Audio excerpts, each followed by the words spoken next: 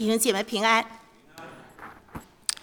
今天牧师正道的经文是出埃及记第10章第8节到16节，大家可以看屏幕，我来诵读。那时，亚玛力人来在利非丁和以色列人征战。摩西对约书亚说：“你为我们选出人来，出去和亚玛力人征战。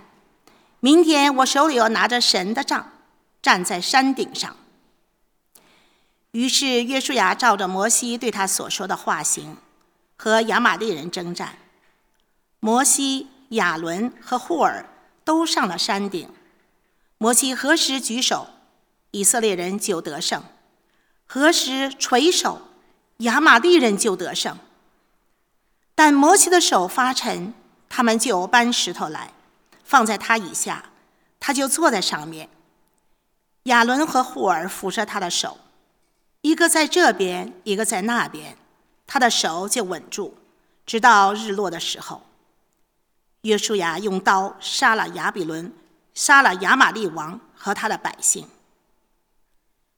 耶和华对摩西说：“我要将亚玛力的名号从天下全然涂抹了。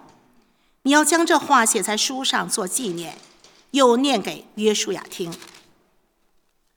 摩西筑了一座坛，起名叫耶和华尼西，又说：“耶和华已经起了誓，必世世代代和亚玛力人征战。”阿们。